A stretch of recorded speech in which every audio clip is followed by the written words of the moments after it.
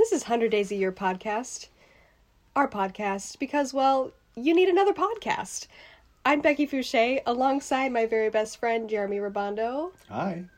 Jeremy, today we're going to start episode 2, entitled 8.4 on a Friday. Are you ready for this? So ready. All right, let's go. 100 Days a Year podcast exists to explore the way that Jeremy and I view relationships and what we expect from them and what we're willing to give, how we interpret them, how we communicate within them, and how we understand them. Principles of relationship interpretation. Number 2. We are not our intentions. We are what we do every day. We are not our intentions. We are what we do every day. Jeremy, I love when you say this to me because it sheds so much light on how I process all of the relationships in my life. And really, I think it enables me to kind of give more grace. Mm-hmm. Yeah, I think it's just a realistic approach to relationships. I think, when we hurt each other, and we kind of spent a lot of time talking about this in the first episode earlier this week, but I think when we interact with others and, there's hurt involved, we tend to kind of divide the conversation into what was actually said, which is mostly intentional. Yes, we do misspeak occasionally, but normally when we're speaking with someone in an environment that invites thoughtful communication, what we are saying with intent. Mm-hmm. And then we want to divide that from what the person might say, because I've said this before. Well, those aren't my intentions. That's not who I am, and you and I can talk in a little bit about relationships and encounters with other people where they're like, well, that's not my intent. How are you doubting my intent? Mm-hmm. I'm relying on your words. I think that's relevant. No. What about the fact that, why do you believe this about me? Because you're showing me in the conversation itself, but I just think, that phrase, which I don't hate to take credit for that. I feel like I've pieced that together from really, good observations by others, but we are not our intentions. In other words, we are not the thing that we want to do. We are the thing that we do, in fact, do. Right. We justify other people by what they do, right? We don't arrest someone by what they intended to do. People get arrested for what they do. Mm-hmm. We justify people's actions, right? I mean, that really is the outliving of what they really, really meant to do. Right. So it's really hard to be in a conversation with someone who wronged you and for them to tell you, well, I didn't mean to do that. And I think it's dishonest to say, well, you did. So what's your answer for that? Because your meaning not to do something doesn't change the fact that you hurt me or you did this. Exactly. Yeah. People, let's just think of a stereotypical kind of situation between two significant others where one has a significant date in mind of maybe it was this couple's first concert, or it was this couple's first real conversation about the relationship, and for real reasons, that date is significant, or the place is significant, or the time of day is significant. Think about all the way that we kind of form our sentimentalities, and then the other person, doesn't acknowledge that. But, so say that couple is back in a similar situation, and then one of the members of the couple says, you didn't remember why, you didn't remember the last time we were here, or you didn't remember the last time we did this thing, it was really super special for the following reasons. And the other person might say, well, I didn't intend for that. My true intentions. My true intentions are never to hurt you. My true intentions are to always realize that, all of these events and these places are significant. And I think that can exist. I think that can exist in our mind as a thought, because I think what we then realize is in that moment where the other person confronts us and says, you didn't remember this, or this wasn't important to you. That's really, what they're saying is, it's important to me, but it may not have been important to you to remember it. And you then realize that moment that it should have been important, and you kind of feel judged by that. You kind of feel a little defensive by that. And so getting back to our statement, we are what we do. So if we're going through life and we're failing to remember or understand those things which affect our partner, those things which are sentimental to our partner, and then we come back with this kind of trite defense that says, well, that's not my intent. I mean, it's relevant in that you've caught yourself and you realize that should have been important to you, but in fact, it wasn't. I mean, the real truth is that it probably wasn't in that moment. And maybe you just feel like a little bit judged and a little bit busted because maybe you feel like you should have remembered that. I think in using that defense, it's a denial of all responsibility. Yeah. Because to say, I hurt you, but it wasn't my intent. I didn't intend that. I didn't mean that. May be true. But it doesn't change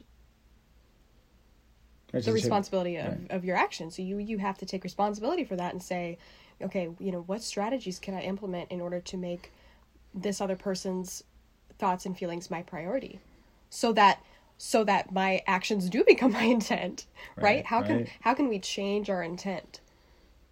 Ugh. That's the big question. Well, I think, that is the big question, because I think it would be tempting to say, well, I can't change. I don't remember dates, or I'm a bad texter. Let's go through all the little excuses we've had in relationships, or I'll forget to call you back, right. or I don't check my phone. I don't return my emails. You have to understand that doesn't mean that our relationship is any less significant. And in those others' defenses, I get what they're saying, and we should be charitable, and we should have some grace for those times where people's minds are just in other places and they forget. But at the same time, here's the thing we talked about last time, and we'll probably talk about it every time, is that if it's important to you, it's got to be important to me, right?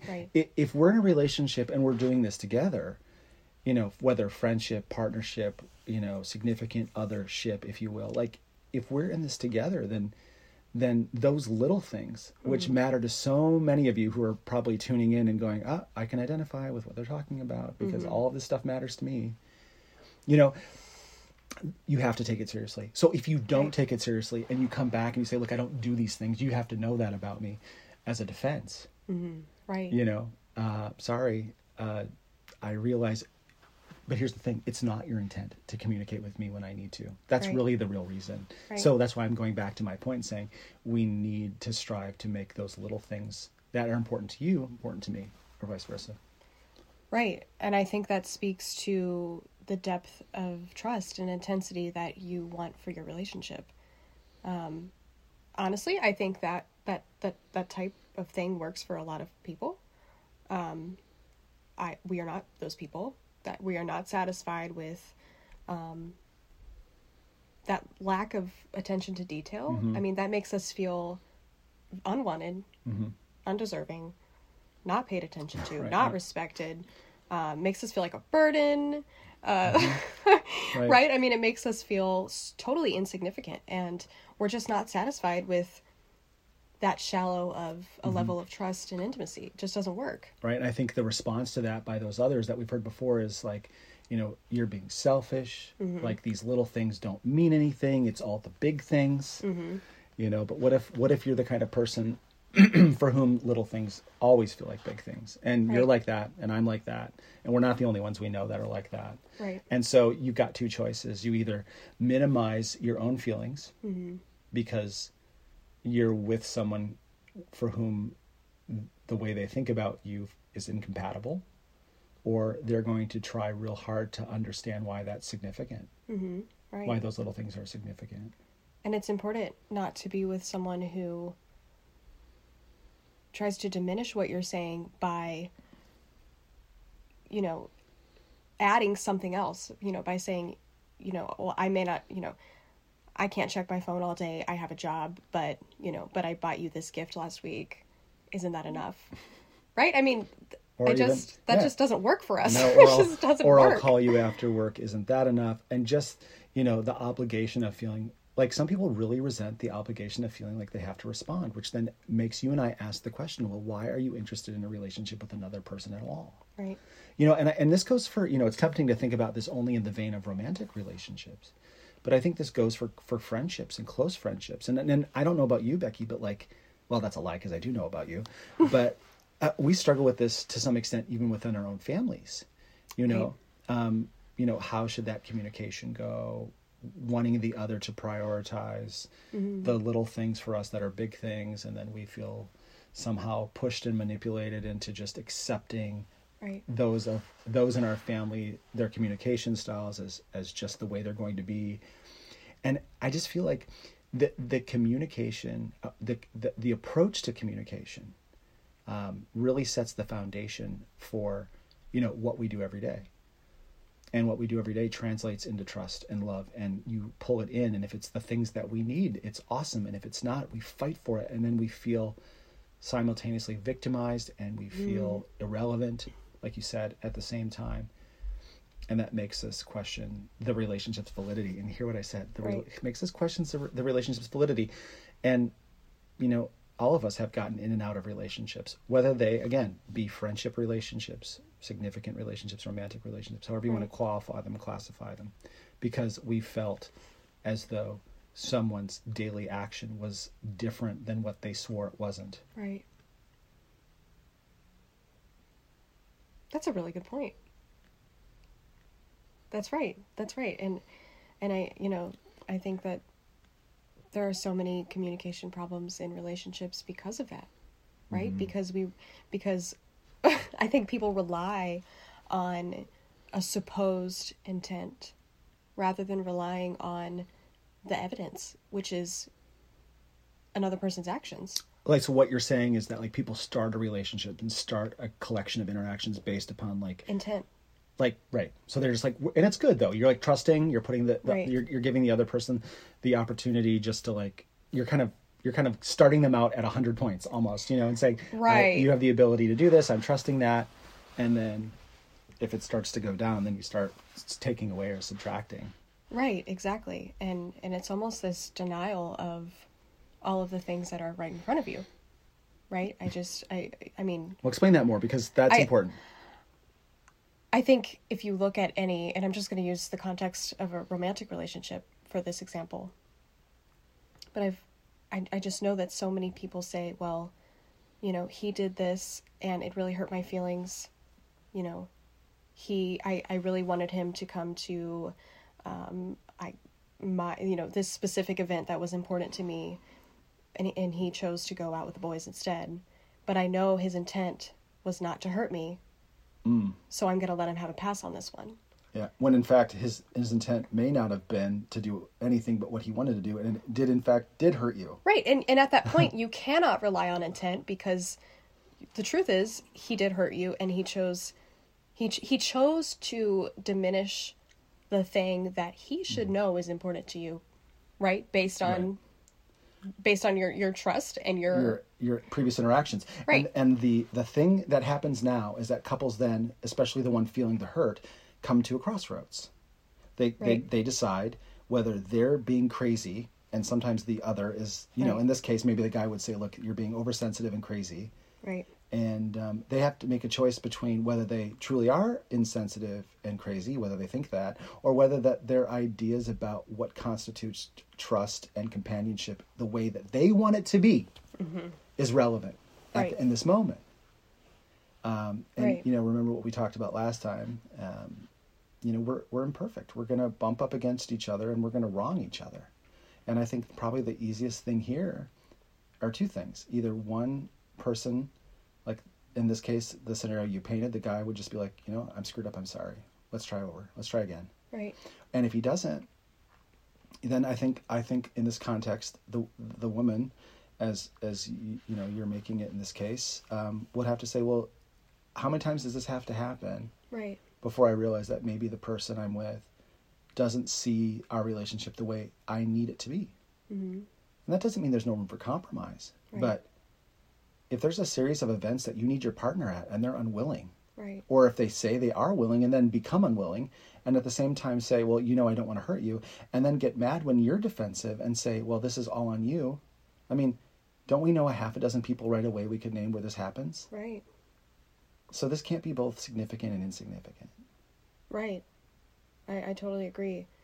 I think it's dishonest to ignore the facts and to ignore someone's actions. I think we do what we intend to do. I mean, and like think about this in the context of like making a to-do list for the day. Mm-hmm. I mean, when school's in session every morning, I write a to-do list for the day, and I may get a third of it done. I intended to do 11 things on my to-do list, and I may have gotten 4 things done. So am I justified by what I intended, or am I justified by what I executed? Mm-hmm. And then you have to be honest with yourself and ask, why did I prioritize these 3 to 4 things above everything else? Right. So in that is truly indicative of my intent. Right. Exactly. That you've kind of already said at that point, this is what's important. Right. And these other things, they may be important. It's not that we're saying they're not important, but they're not as important. Mm-hmm. And how many as importance constitutes a pass for that person in our relationship? Right. Person in our life, excuse me, with whom we have a significant relationship. How many passes do we allow?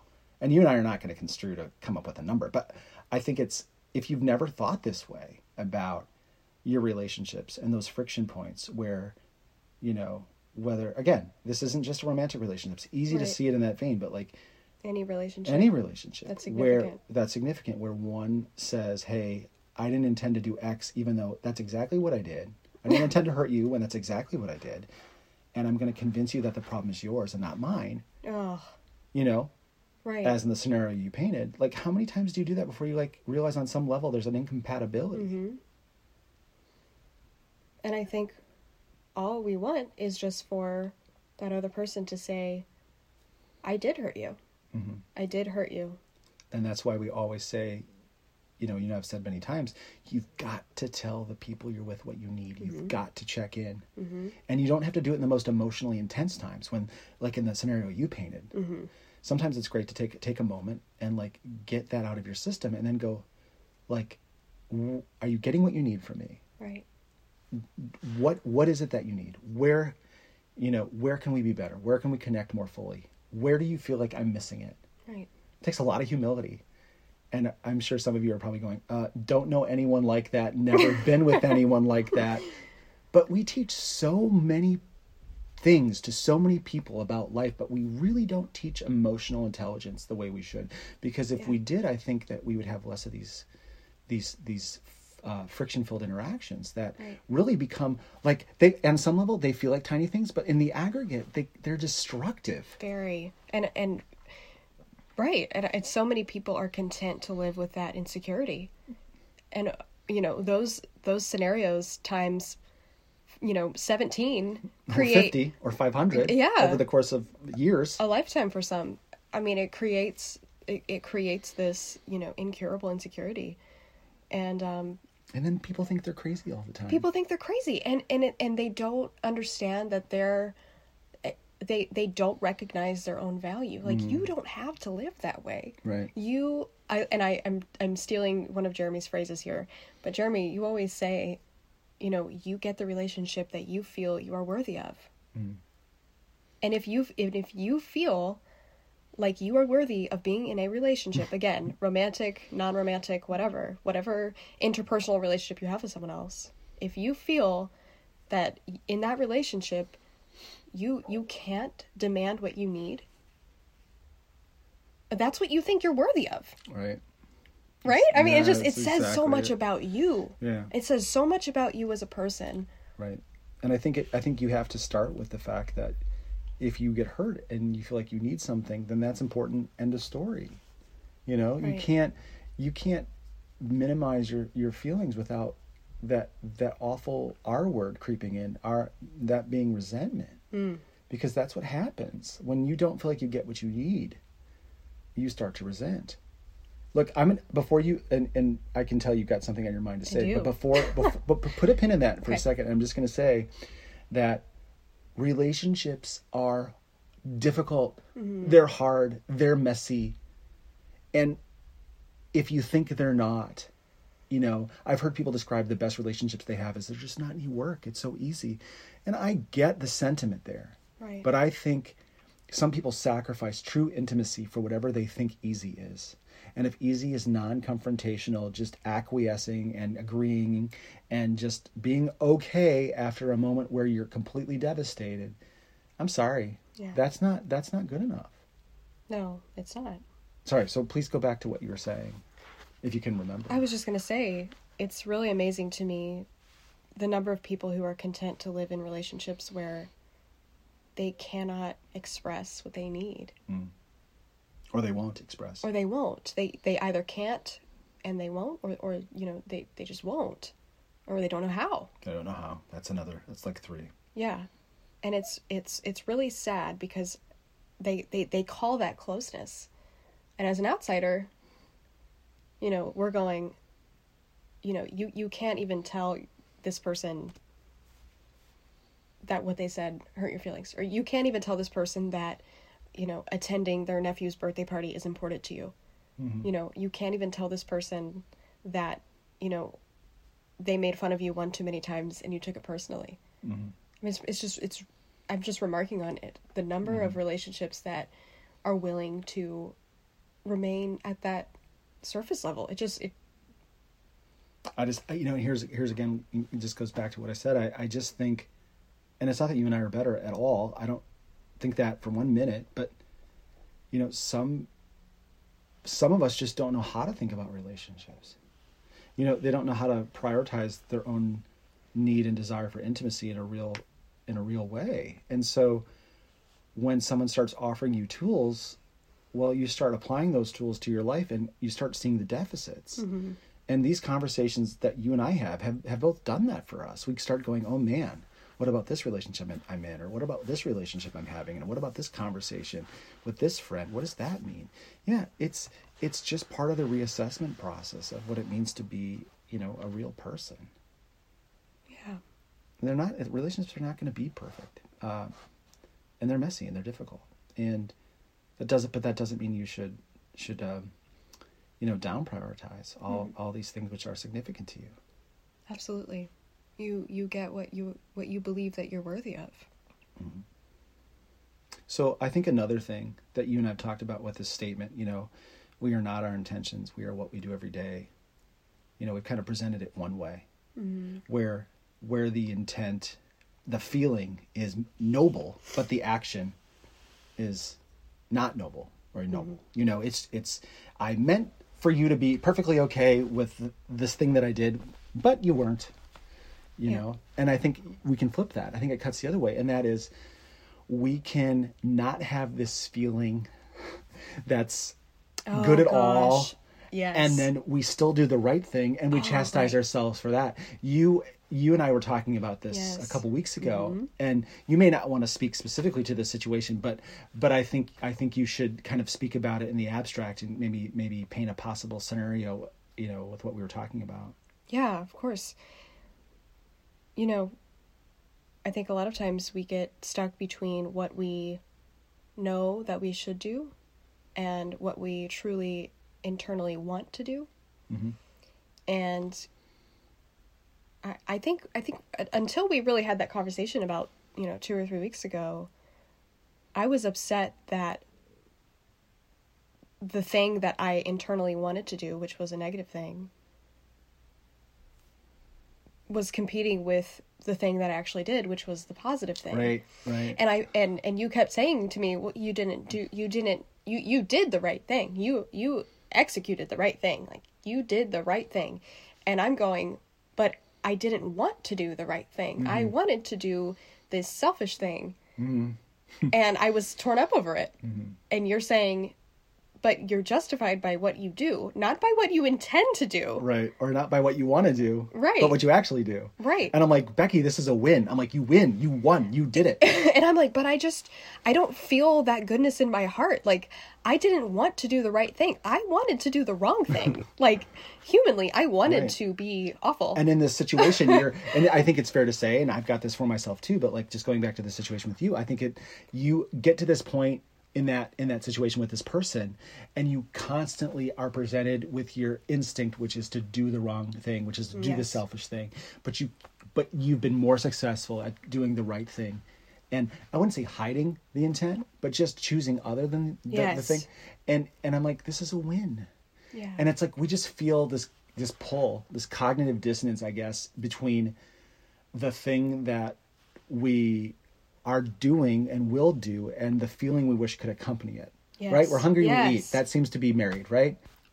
But somehow it seems that if we want to do this thing and it's totally selfish, but we end up doing the right thing, we feel like disingenuous and we feel like we've done something wrong, even though we really haven't. And you're actually like creating these, I hate to speak this way because it feels a little silly, but you're creating these pathways, toward probably getting to the point where the feeling, the proper feeling will accompany. The freest.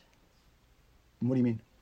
I mean, I think we feel bound by what we, we may do the right thing, but we feel labeled by what we think we want to do, or by what, by what we want to do, right? Like that desire, that emotional desire is right. Our true self, and like doing the right thing somehow feels like a fraud, even though doing the wrong thing would be way worse. Exactly, right.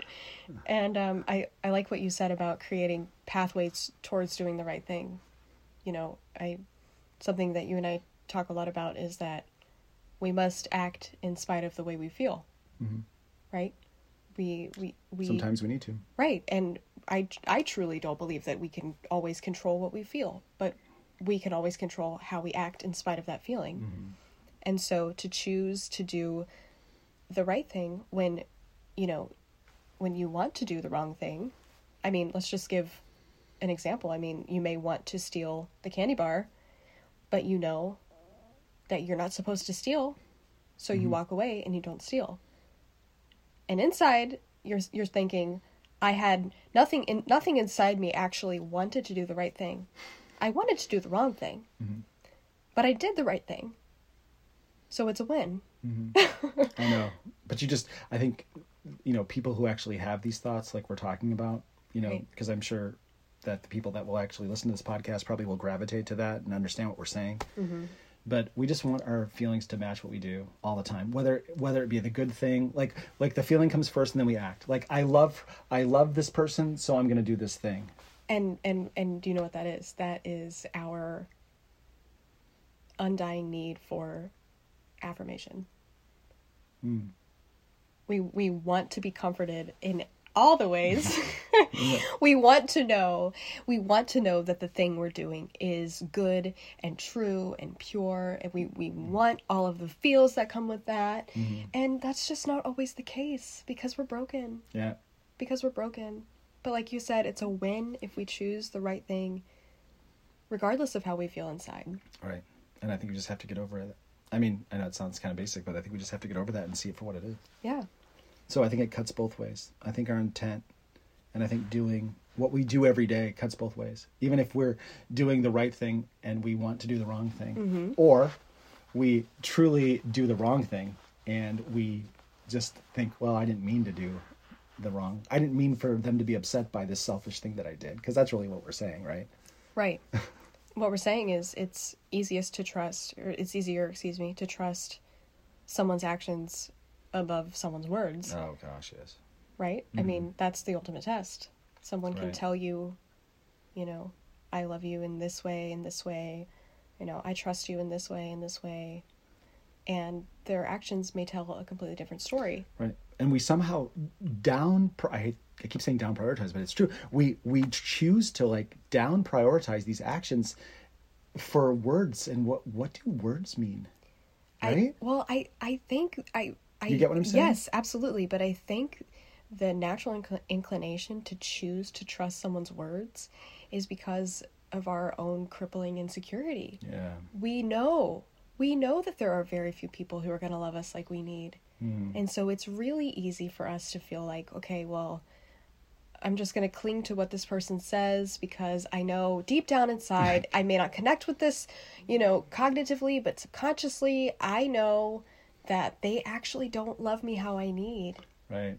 And who wants to come to that? Who wants to come to that conclusion? Because that means I have to jettison. Exactly. Yeah, I have to jettison all the relationships that aren't that. Right. And then face the reality that there are very few people who love me like I need.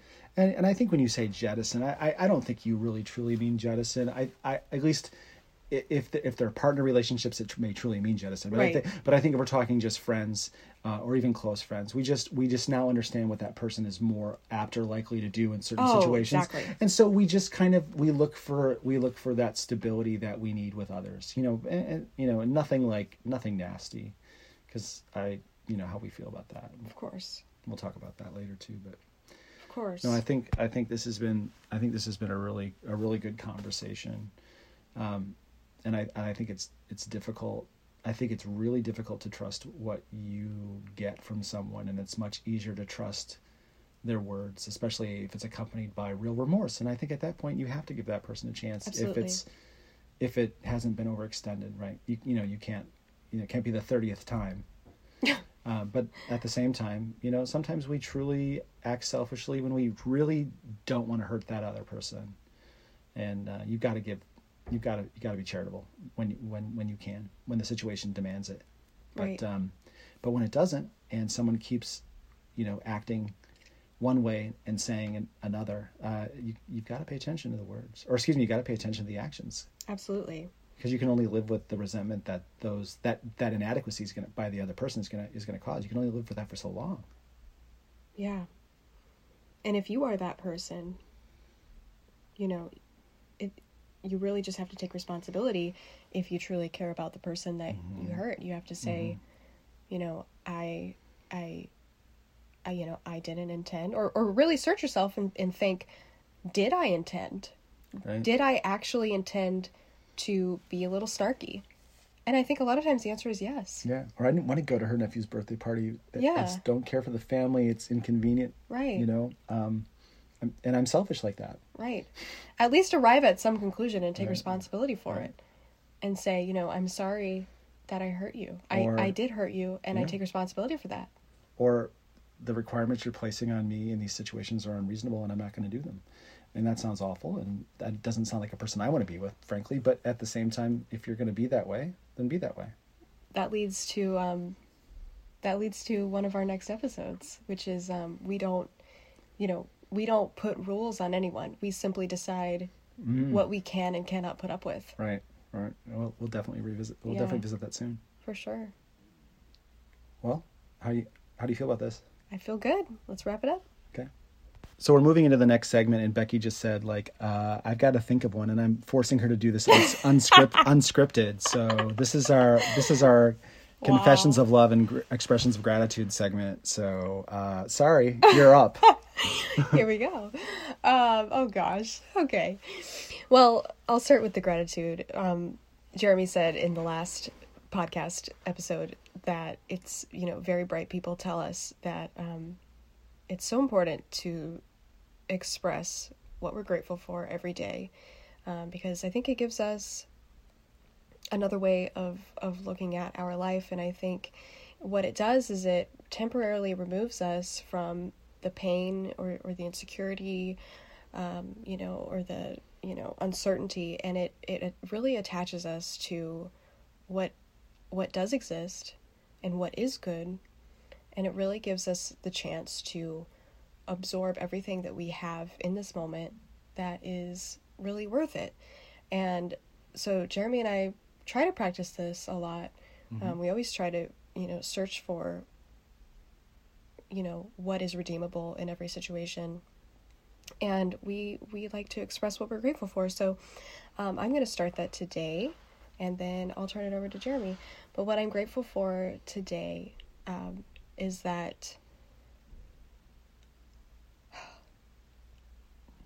the thing that I want to say is about relationships, and I'm sighing because that's the theme of the podcast, but it's truly the thing that, I'm most grateful for. I'm really most grateful for the relationships I have in my life where I feel pursued, understood, known, loved, cared for, respected, and chased.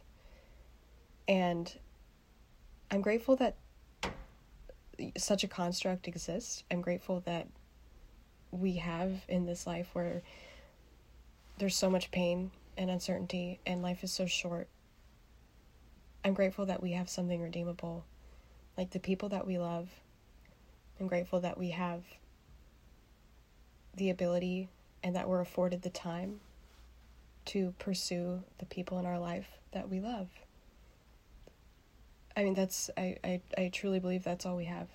Yeah. And I'm grateful for that. That's great. I love that. What about you? So I think one of the things that I'm grateful for, and you know, if and when she listens, she can, you know, she'll hear this, but like, I think today I just kind of what's been coming in and out of my mind is my gratitude for my mother. Oh. Yeah, and you know how she checked on me today, and you know, and how I got a chance to see her just about a month ago, and how, like I said, you and I always talk about the fact that life is short, and you know, you have to cling to the people that you love, and she's one of those. She's you know, one of my biggest cheerleaders even still. And I know this is an easy one. So for all of you who are saying, well, gosh, you know, we're all grateful for our moms, you know, that's totally true. But, you know, as we move toward, you know, Father's Day, I think there are a lot of us who think of our mothers. Yeah. I mean, if that makes sense, you know, I think a lot of us think about our mothers on some level doing double duty. And so today I'm grateful for my mother. Oh my gosh. Yeah. So That's I'm gonna leave it at that for my gratitude. That's so sweet. Love that. The other thing that we like to do is we like to share what we love about each other. And we call this sharing Confessions of Love. Mm-hmm. And if you remember from the last podcast... Right, you can always go back to podcast 1 and get the explanation. You know, this is a thing that we do to express what we love about each other. And we try to find specific reasons why we love each other. And we tell each other. Mm-hmm. And the reason why we do this is, I guess, tied into the gratitude reason, is that, you know, life is so short and we have each other. And that's really all we have. Right. And we're not going to be afraid. We're not going to be afraid to express how we feel, period. We can't. It's just not worth it at that point. And you know, encourage everyone. And it's easy for me to say because Becky and I have nurtured this for such a long time, but, you know, being completely honest and open and taking that one friend or maybe that one family member aside and just really confessing it all and just saying, hey, I love you for this. And I don't tell you enough. Right. You know? We think we're better because we do this. Not better people, better than others, but I just feel like more of a complete person. Right. So many people, you know, experience the loss of a loved one and think, you know, if only I had told them X, Y, and Z. Ugh. If only I had, you know, if only they knew how much they meant to me. And life it's truly too short not to go there with the people that you say you love. Right, you just have to. Right. So my confession of love for you today is that you always chase after me and you always pursue me. You always want to know how I feel, how I think, how I'm observing something, how I'm looking at something, how I'm processing something. And what that tells me is that you're truly interested in everything that makes me me. You're truly interested in all the Beckyisms. And for sure. You're truly interested in all of, you know, all of the way that I think about things. And what that tells me, what that interest tells me is that I'm of value to you. Mm-hmm. And I believe that it validates the love and care that you have for me. I believe that you outwork, you know, you truly show me everything that you say I mean to you. And one of the biggest ways that you do that is by, you know, chasing me and observing everything that I do and making note of it. And it makes me feel really loved. Oh, you are. That's great. So my confession of love to you is, I mean, if it all goes back to love, then I guess on some level everything we're saying together today is the same in this segment. But But I love how you're willing to find solutions, and you push me to find solutions to things that feel very all or nothing. Like it's either this has to be this way or this has to be that way. This has to be all the way yes or all the way no. Right. This has to be, up or all the way down. And I think, we've gone through some things lately. We talked about some situations lately where it's very tempting to kind of lock ourselves into an all or nothing proposition where we feel like we have to give up everything to choose this thing, or we get everything if we choose this thing. But I think sometimes solutions present themselves with a side of uncertainty, and we are not fans human beings. We are not fans of uncertainty at all. And so my confession of love to you is that throughout the situations that we're in, I feel pushed to discover solutions that combine practical strategies with a level of uncertainty. And although I wouldn't like the uncertainty, although I don't wish for the uncertainty, and I don't think you would do either, of course not, I think we are both willing to let that exist so that we can love each other better. And so I'm thankful, and I love you for that, for pushing me to see that. Oh, love that. Well, it's been a pleasure to be with you again for the second episode. So we've already made it 14,000% farther than anybody else because we now have 2 podcasts as opposed to just 1 episode. Not 2 podcasts, but that would be way too much, but like 2 podcast episodes. But thanks for joining us today. And this was a little bit longer than we had planned, but we're going to be with you again soon and look forward to sharing our thoughts with you. And again, please feel free to reach out. Becky will announce in just a second how to get in touch with us and where we're at. But we do want to hear from you. Comments, constructive feedback, whatever you have to offer. We want to hear that, hopefully that, you're able to be successful in your relationships, and maybe you can share with us some of the ways you are. That would be great. So Becky, it's been really great, like usual. It's been wonderful. All right. We'll see you next time. If you would like to reach out to us with any questions or comments or suggestions, we would love to hear from you. Or if you just want to say hi, send us an email at 100daysayyearpodcast@gmail.com. Again, that's 100daysayyearpodcast@gmail.com, not 100, but just 100. Also, if you'd like to follow us on Instagram, our handle is 100daysayyearpodcast. Go ahead and give us a follow.